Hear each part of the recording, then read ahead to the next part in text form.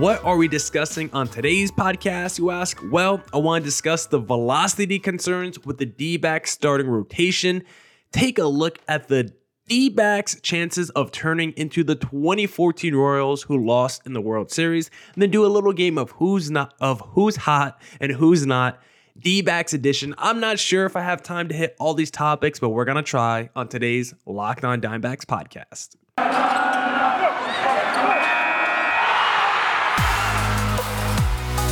You are Locked On Diamondbacks, your daily Arizona Diamondbacks podcast, part of the Locked On Podcast Network, your team every day.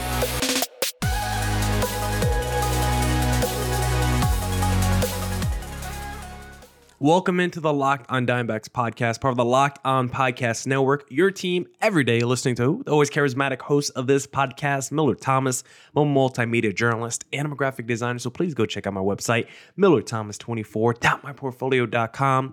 On there, you can see all my latest work, from my packages to my articles to my photos and my graphic design. If you want to see more content by me, just follow me on Twitter at CreatorThomas24 for my personal account, or just look up Locked On Diamondbacks, both Twitter, Instagram for the podcast handle. And please hit follow on Twitter, my personal account, because I'm at 999 followers. I've been trying to hit 1,000 for so long, so please hit follow on Twitter at CreatorThomas24. It's also right there for the YouTube audience.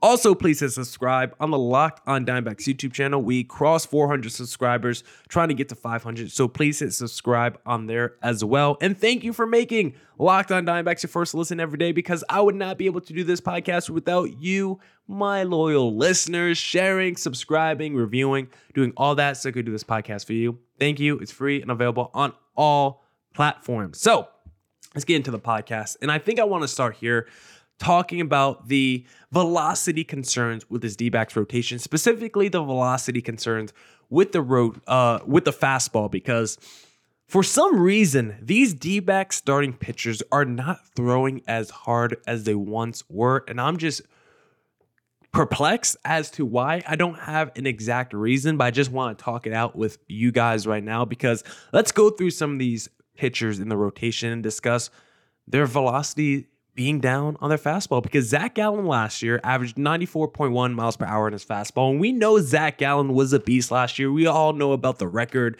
the many categories he led the National League in, like whip and hits per nine. And Zach Gallen was just phenomenal last year, right? He honestly, in my opinion, I say it all the time, I thought he was the second best pitcher in the National League last season, but he was locked into the top five because that's just how good he was, and that's why I got fourth in the NL Cy Young voting. But so far this season, 9 earned runs and 2 starts, and you're like, what is happening with Zach Gallen, allowing home runs left and right, extra base hits? He doesn't get shelled like this normally, and maybe it's because that fastball velocity is down a little bit. 94.1 miles per hour, like I said last season, 93.1 miles per hour this season. So something to be concerned and watch for as the season progresses, and with each start, hopefully it gets better. Same with Ryan Nelson. This is someone came on strong at the end of last season, made 3 starts, 2 against the Padres, 1 against the Dodgers. So he faced the stiffest competition. Ryan Nelson was phenomenal in those starts last season, but in those starts, he was also throwing like 70% fastballs, throwing a lot of gas, and his fastball velo averaged about 95 miles per hour last season.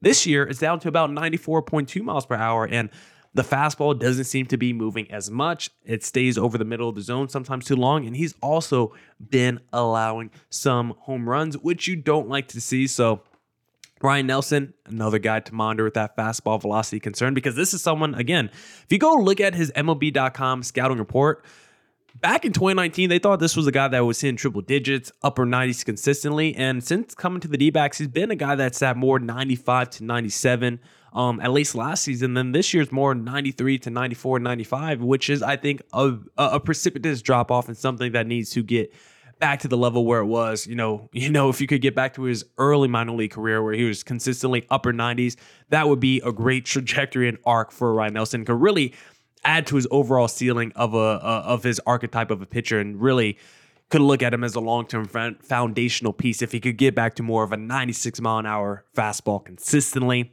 Third, I want to talk about is Merrill Kelly, who His first start this season, I mean, he didn't even make it through 4 innings. He was allowing some base runners, but he also didn't allow any earned runs. Like, I would have been okay with allowing Merrill Kelly to finish that 4th inning in his most recent start, but he's going to get a rematch today against the LA Dodgers, against Dustin May. So hopefully Merrill Kelly can make it through at least 4 innings. But maybe one reason he wasn't able to make it through 4 innings is because he's also another one where you look at his fastball and you're like, why is his fastball velocity down? Because last season, Merrill Kelly was a stud. He didn't get any Cy Young votes, but I thought he was a guy that was worthy of consideration for top 10 in Cy Young voting. And of course, I'm biased, guys. I'm a homer. I do the D-backs podcast. It's 162 games, so I'm watching D-backs baseball every day. Like, unlike other sports, it's hard to watch other teams when you're so locked in and invested in your team. Like, I go to work.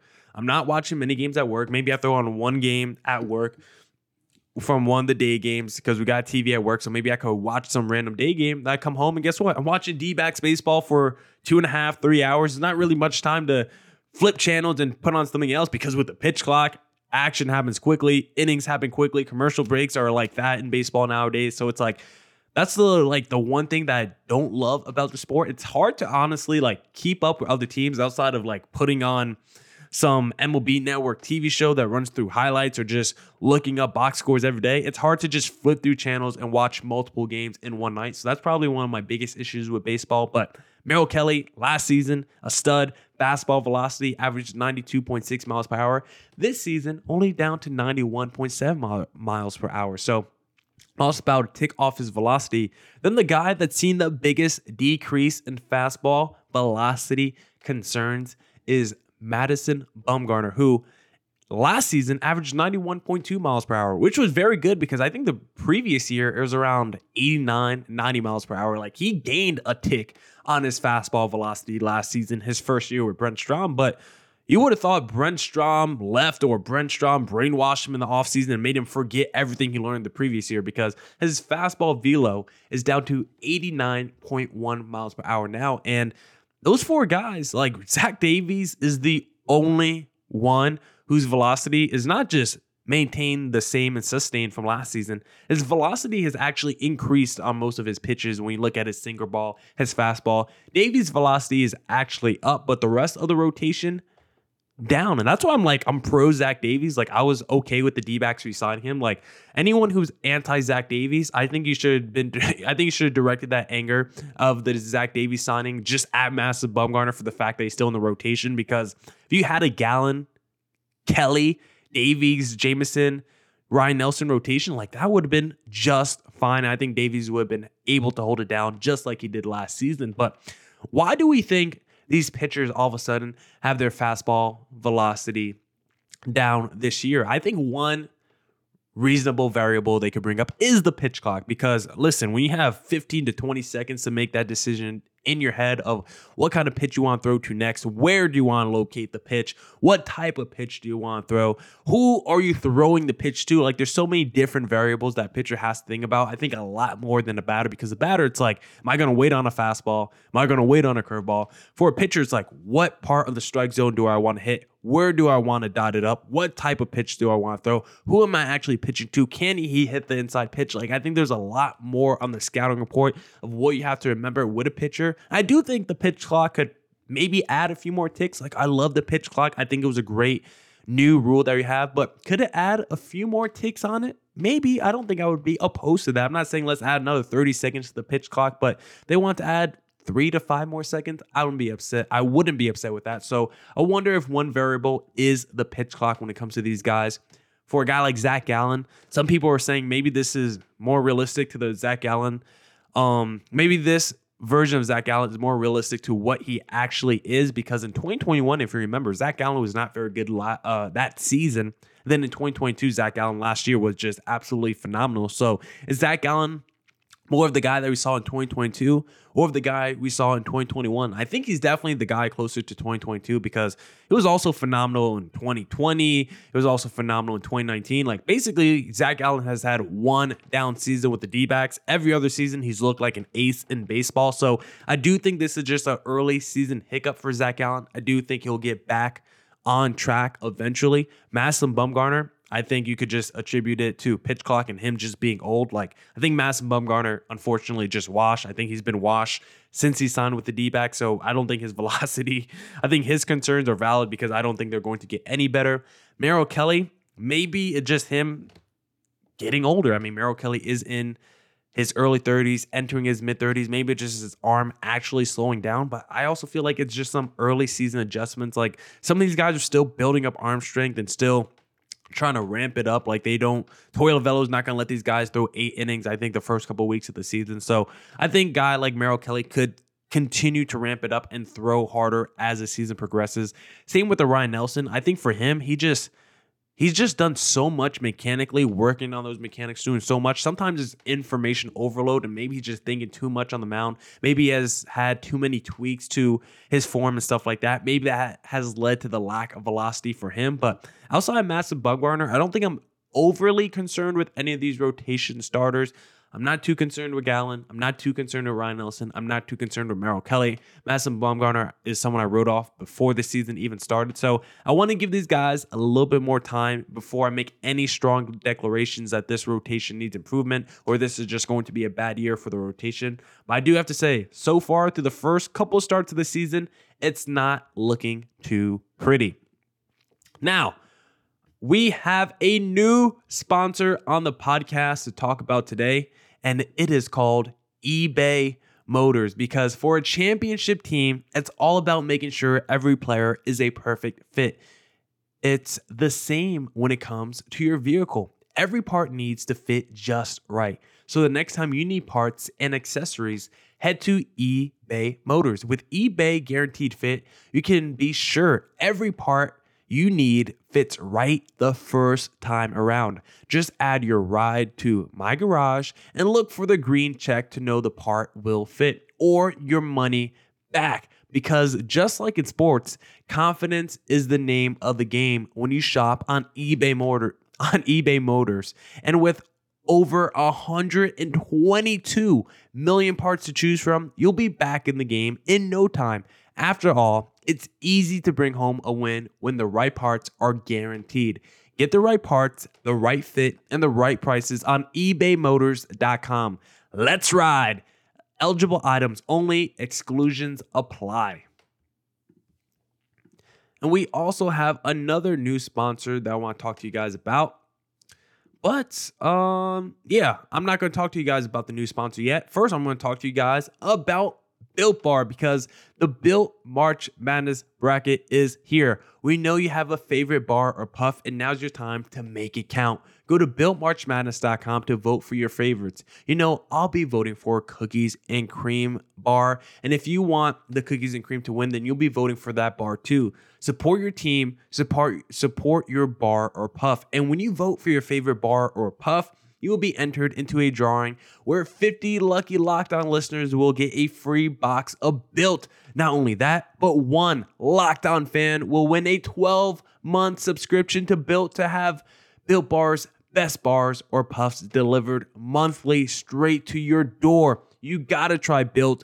Built, the best protein bar ever. Seriously, they're so amazing. You'll forget how good it is because it's so amazing. I'll like brainwash you. So what makes Built Bars and Puffs so good? Well, for starters, they are all high in protein, low in sugar, and covered in 100% real chocolate. That's right, real chocolate. Run to BuiltBarMarchMadness.com right now to vote for your favorite bar or puff and pick up a box while you're there. You can vote every day in March, so hop in and support your pick.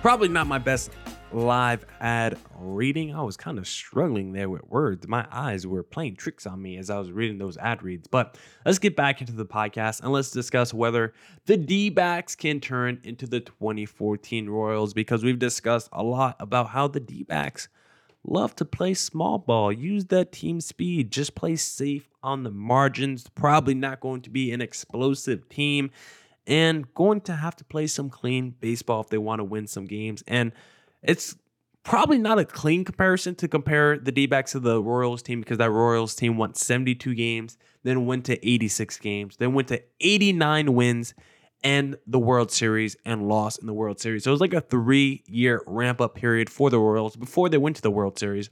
And then the very next year, they went to the World Series and won. And it's kind of weird when you actually look at the Kansas City Royals franchise history. They've only made the playoffs twice, I think, since 1985. Like, think about that. And the 2 times they made it was the year they lost the World Series in 2014 and the year they won the World Series in 2015. So not a lot of ups for Royals fans in the last 30 plus years, but the 2 ups that you did have, you went to the World Series twice and you won one of them. That's pretty fantastic. Hopefully the D-backs have a few more playoff appearances with a little bit more success and a World Series run, because it would be kind of crappy if the D-backs went to one World Series in like 15 years and did nothing else outside of that. But let's do a little comparison of the D-backs versus Royals. And I just mostly want to look at the offense, because I think there's a few things that the Royals did in 2014 that the D-backs can replicate to make them pretty good as well and make them a borderline contender. And then I think there's some flaws that the Royals have that the D-backs also have that they can fight through to be successful, because the Royals in 2014 led the American League in stolen bases. They were 4th in doubles, and they were last in strikeout percentage. So that was a team that had a lot of steals from the Jared Dysons of the world, because let me actually pull up that roster for the 2014 Royals, because when you look at some of the names on that team and the speed that they have, like we know about the D-back speed, and the Royals had it in abundances because they had Alcides Escobar, 31 stolen bases,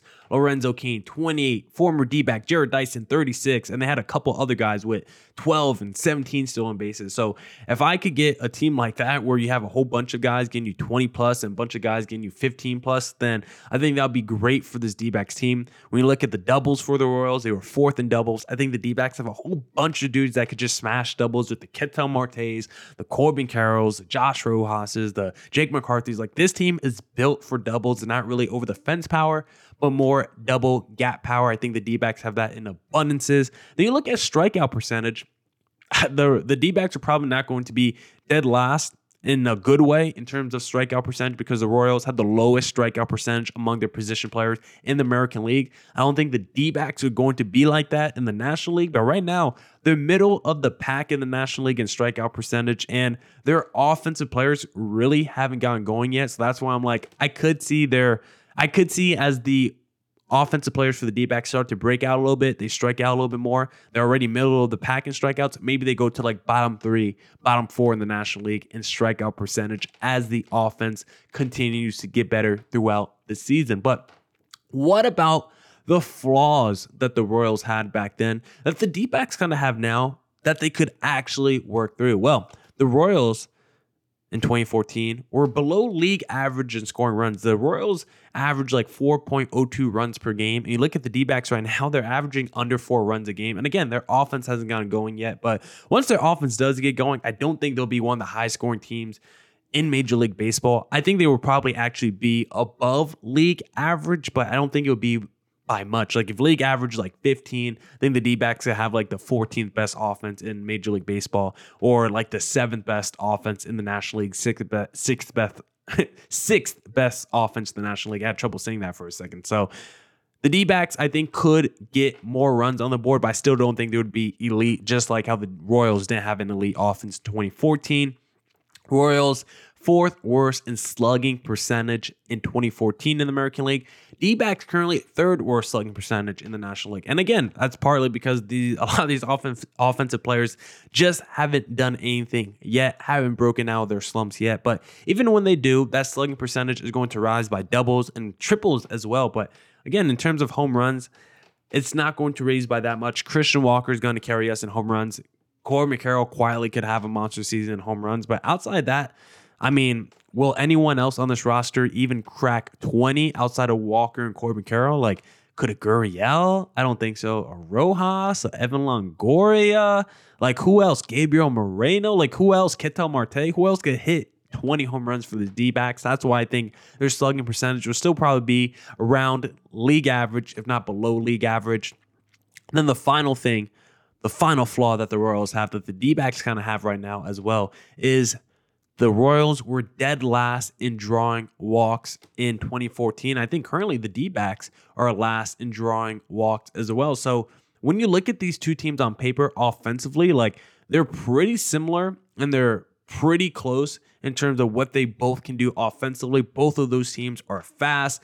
Both of those teams want to play more with contact, and both of them want to play more with contact than power. Like they're just trying to get on base. They're not afraid to slap a single, slap a double. Both of those teams are more gap power than over the fence power. Both of those teams can play pretty good defense. I think the D-backs are a lot better defensive team than the Royals are, but I see a lot of similarities between these two teams. I think the Royals had more of a linear progression. Like, I don't think the D-backs are probably where the 2014 Royals are just yet. That's why I don't think it's a super clean comparison, and maybe I'm a year away from making this comparison, but there's a bunch of check marks that I think the D-backs can hit that the Royals hit in 2014. If the D-backs do hit those check marks, then this could be that 500 or better season that I talked about with the D-backs. And listen, the Royals, again, we've talked about it, how, the last couple years, 88, 89 wins could get you to the World Series, right? In 2014, Royals, 89 wins, went to the World Series. So if the D-backs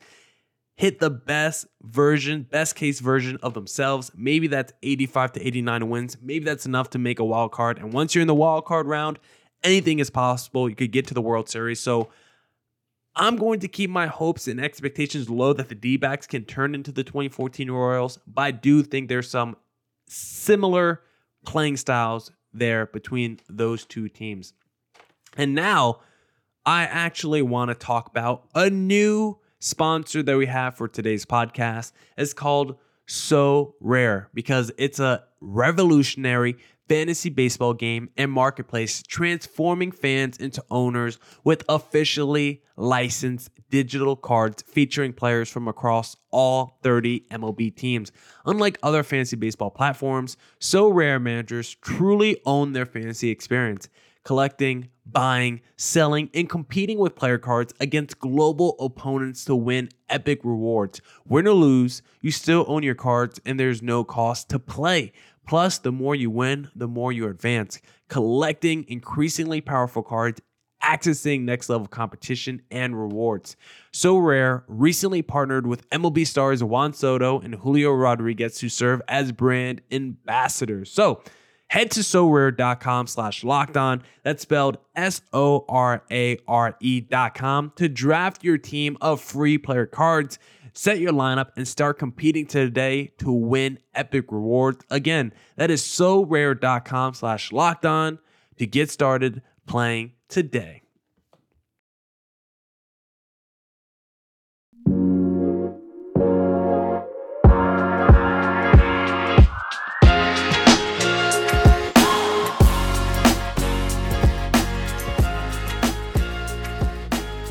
All right. Let's get back into the podcast and let's play a little game of who's hot and who's not. Let's do a little quick check-in on this D-backs team and roster. And let's first start with the position players. Then let's first start with who's hot, because I think the who's hot list for the D-backs is kind of surprising because, the two players that lead the team in batting average, number one is Geraldo Perdomo, who is batting .500 on the season. He's 3 for 6, of course, not a lot, but 2 walks, 4 RBIs. Perdomo has been incredible for the D-backs this season.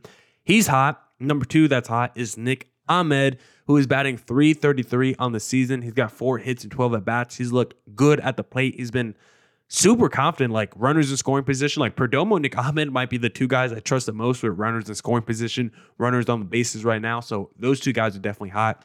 Third is Josh Rojas, who had a breakout game in the final game of the series against the San Diego Padres. Might need to see him get a little bit more work in, has a stolen base to his credit as well.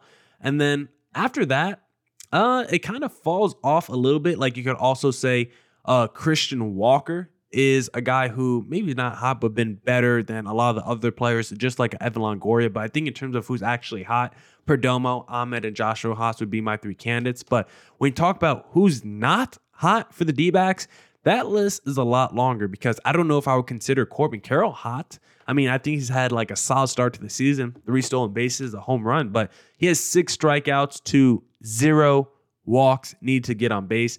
Lourdes Gurriel, or 408 OPS, a 208 average. He has no extra base hits.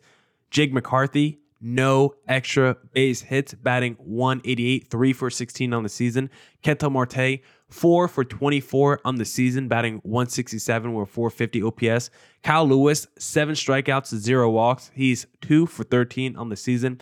Gabriel Moreno, 2 for 13 on the season, 3 strikeouts, no walks. So the position players haven't been particularly pretty. The offense hasn't been particularly pretty. That's why every game the D-backs play is like a one-run game, and it comes down to the bullpen in the 8th or 9th inning. In the 9th inning, I mean, so far the D-backs have a couple saves. I think the D-backs are tied for the National League in saves, actually, because every game that they win, they have to save it to win it, because all these games are close because they are not getting offensive explosions right now, but they were able to get it in the last game of the series against the San Diego Padres. Hopefully that carries over into this series against the LA Dodgers. But what about the pitchers for the D-backs? Who's hot? Well, number one, Miguel Castro, 2.1 innings pitched, a 0 ERA, 3 strikeouts to 1 walk, and he just looked unhittable. That slider fastball combination has just been filthy. Miguel Castro might have to get a look as the closer. Staying with this next guy, Andrew Chafin, 2.2 innings pitched, 2 strikeouts, 1 walk,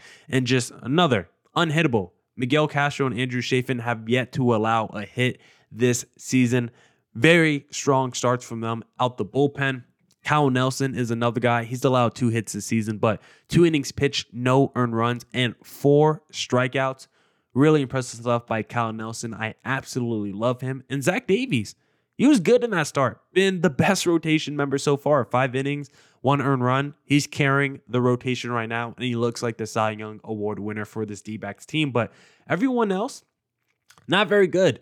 Like, I don't think Dre Jameson has been bad. He's got 3 ERA. I don't think he's hot or cold. Same with I guess no one else. I just don't think Dre Jameson is hot or cold, so I don't want to put him on this list. But everyone else is pretty much cold. Ryan Nelson has given up a home run and gave up 3 earned runs in 5 innings. I don't think I would actually consider Ryan Nelson cold. I'll probably put him with Dre Jameson. I think they've just been fine. Well, I think Dre Jameson's been good. Ryan Nelson, I thought, was fine in that start he had. I actually didn't think he was that bad against the San Diego Padres. I thought he ran into some unfortunate luck, hit the bad pitch to Juan Soto, but overall I thought he was actually fine against that San Diego Padres team in his first start of the season. So I wouldn't say he's hot or cold. He's neutral right now. Dre Jameson, I would actually say, has an upward arrow trending, but I wouldn't say he's hot right now. But in terms of pitchers that are actually cold, Cole Sulser, 3 earned runs and 4.1 innings pitched. I don't know why he has 4.1 innings pitched. He's been like the go-to guy out the bullpen. When you talk about Toy Lavello and his bullpen decisions, I'm always like, in the past, I've been like, yeah, I don't like any of his decisions, but who does he have to go to in the bullpen? Now he has a few more options in the bullpen, and Cole Sulser is his go-to. That's disgusting. Zach Gallen, 9 earned runs and 10.2 innings pitched. Not good. Zach Gallen needs to get better. Kevin Gingle, 3 earned runs and 2.2 innings pitched, a home run allowed. Carlos Vargas, 2 earned runs and 1.2 innings pitched, and a home run allowed. Madison Bumgarner, 5 earned runs and 4 innings, home run allowed. And Scott McGough, 2 home runs allowed in that save opportunity against the San Diego Padres. Not good as well. D-backs are just allowing way too many home runs. They actually lead the National League, I believe, in home runs allowed. And so when we look at the extremes on both the offense and pitching staff, there's some really bad extremes on both sides of the ball. When you look at the lack of walks drawn by the D-backs offense, or the amount of home runs given up by the pitchers, or the lack of run scoring, all of it is a concern right now. The lack of velocity at times for the starting rotation. But even with all that being said, D-backs, 500 team against the 2 best teams in the division, arguably the 2 best teams in the National League. I think I'll take that 500 record and be pretty happy and sleep pretty well at night. Now, that's it for this edition of the Locked On Diamondbacks podcast. Come back tomorrow for more Diamondbacks news coverage and insight. Thank to everyone who tuned into today's podcast. We'll record after tomorrow's Dodgers D-backs game. I might be going to the D-backs home opener, so you might catch me out there. And as always, thank you for making Locked On Diamondbacks your first listen every day. Make your second listen of the day the Locked On Fantasy Baseball podcast with Matt and Dom, who'll keep you up to date all season long with baseball fantasy news, strategies, and analysis. And as always, stay safe, stay healthy. Doses.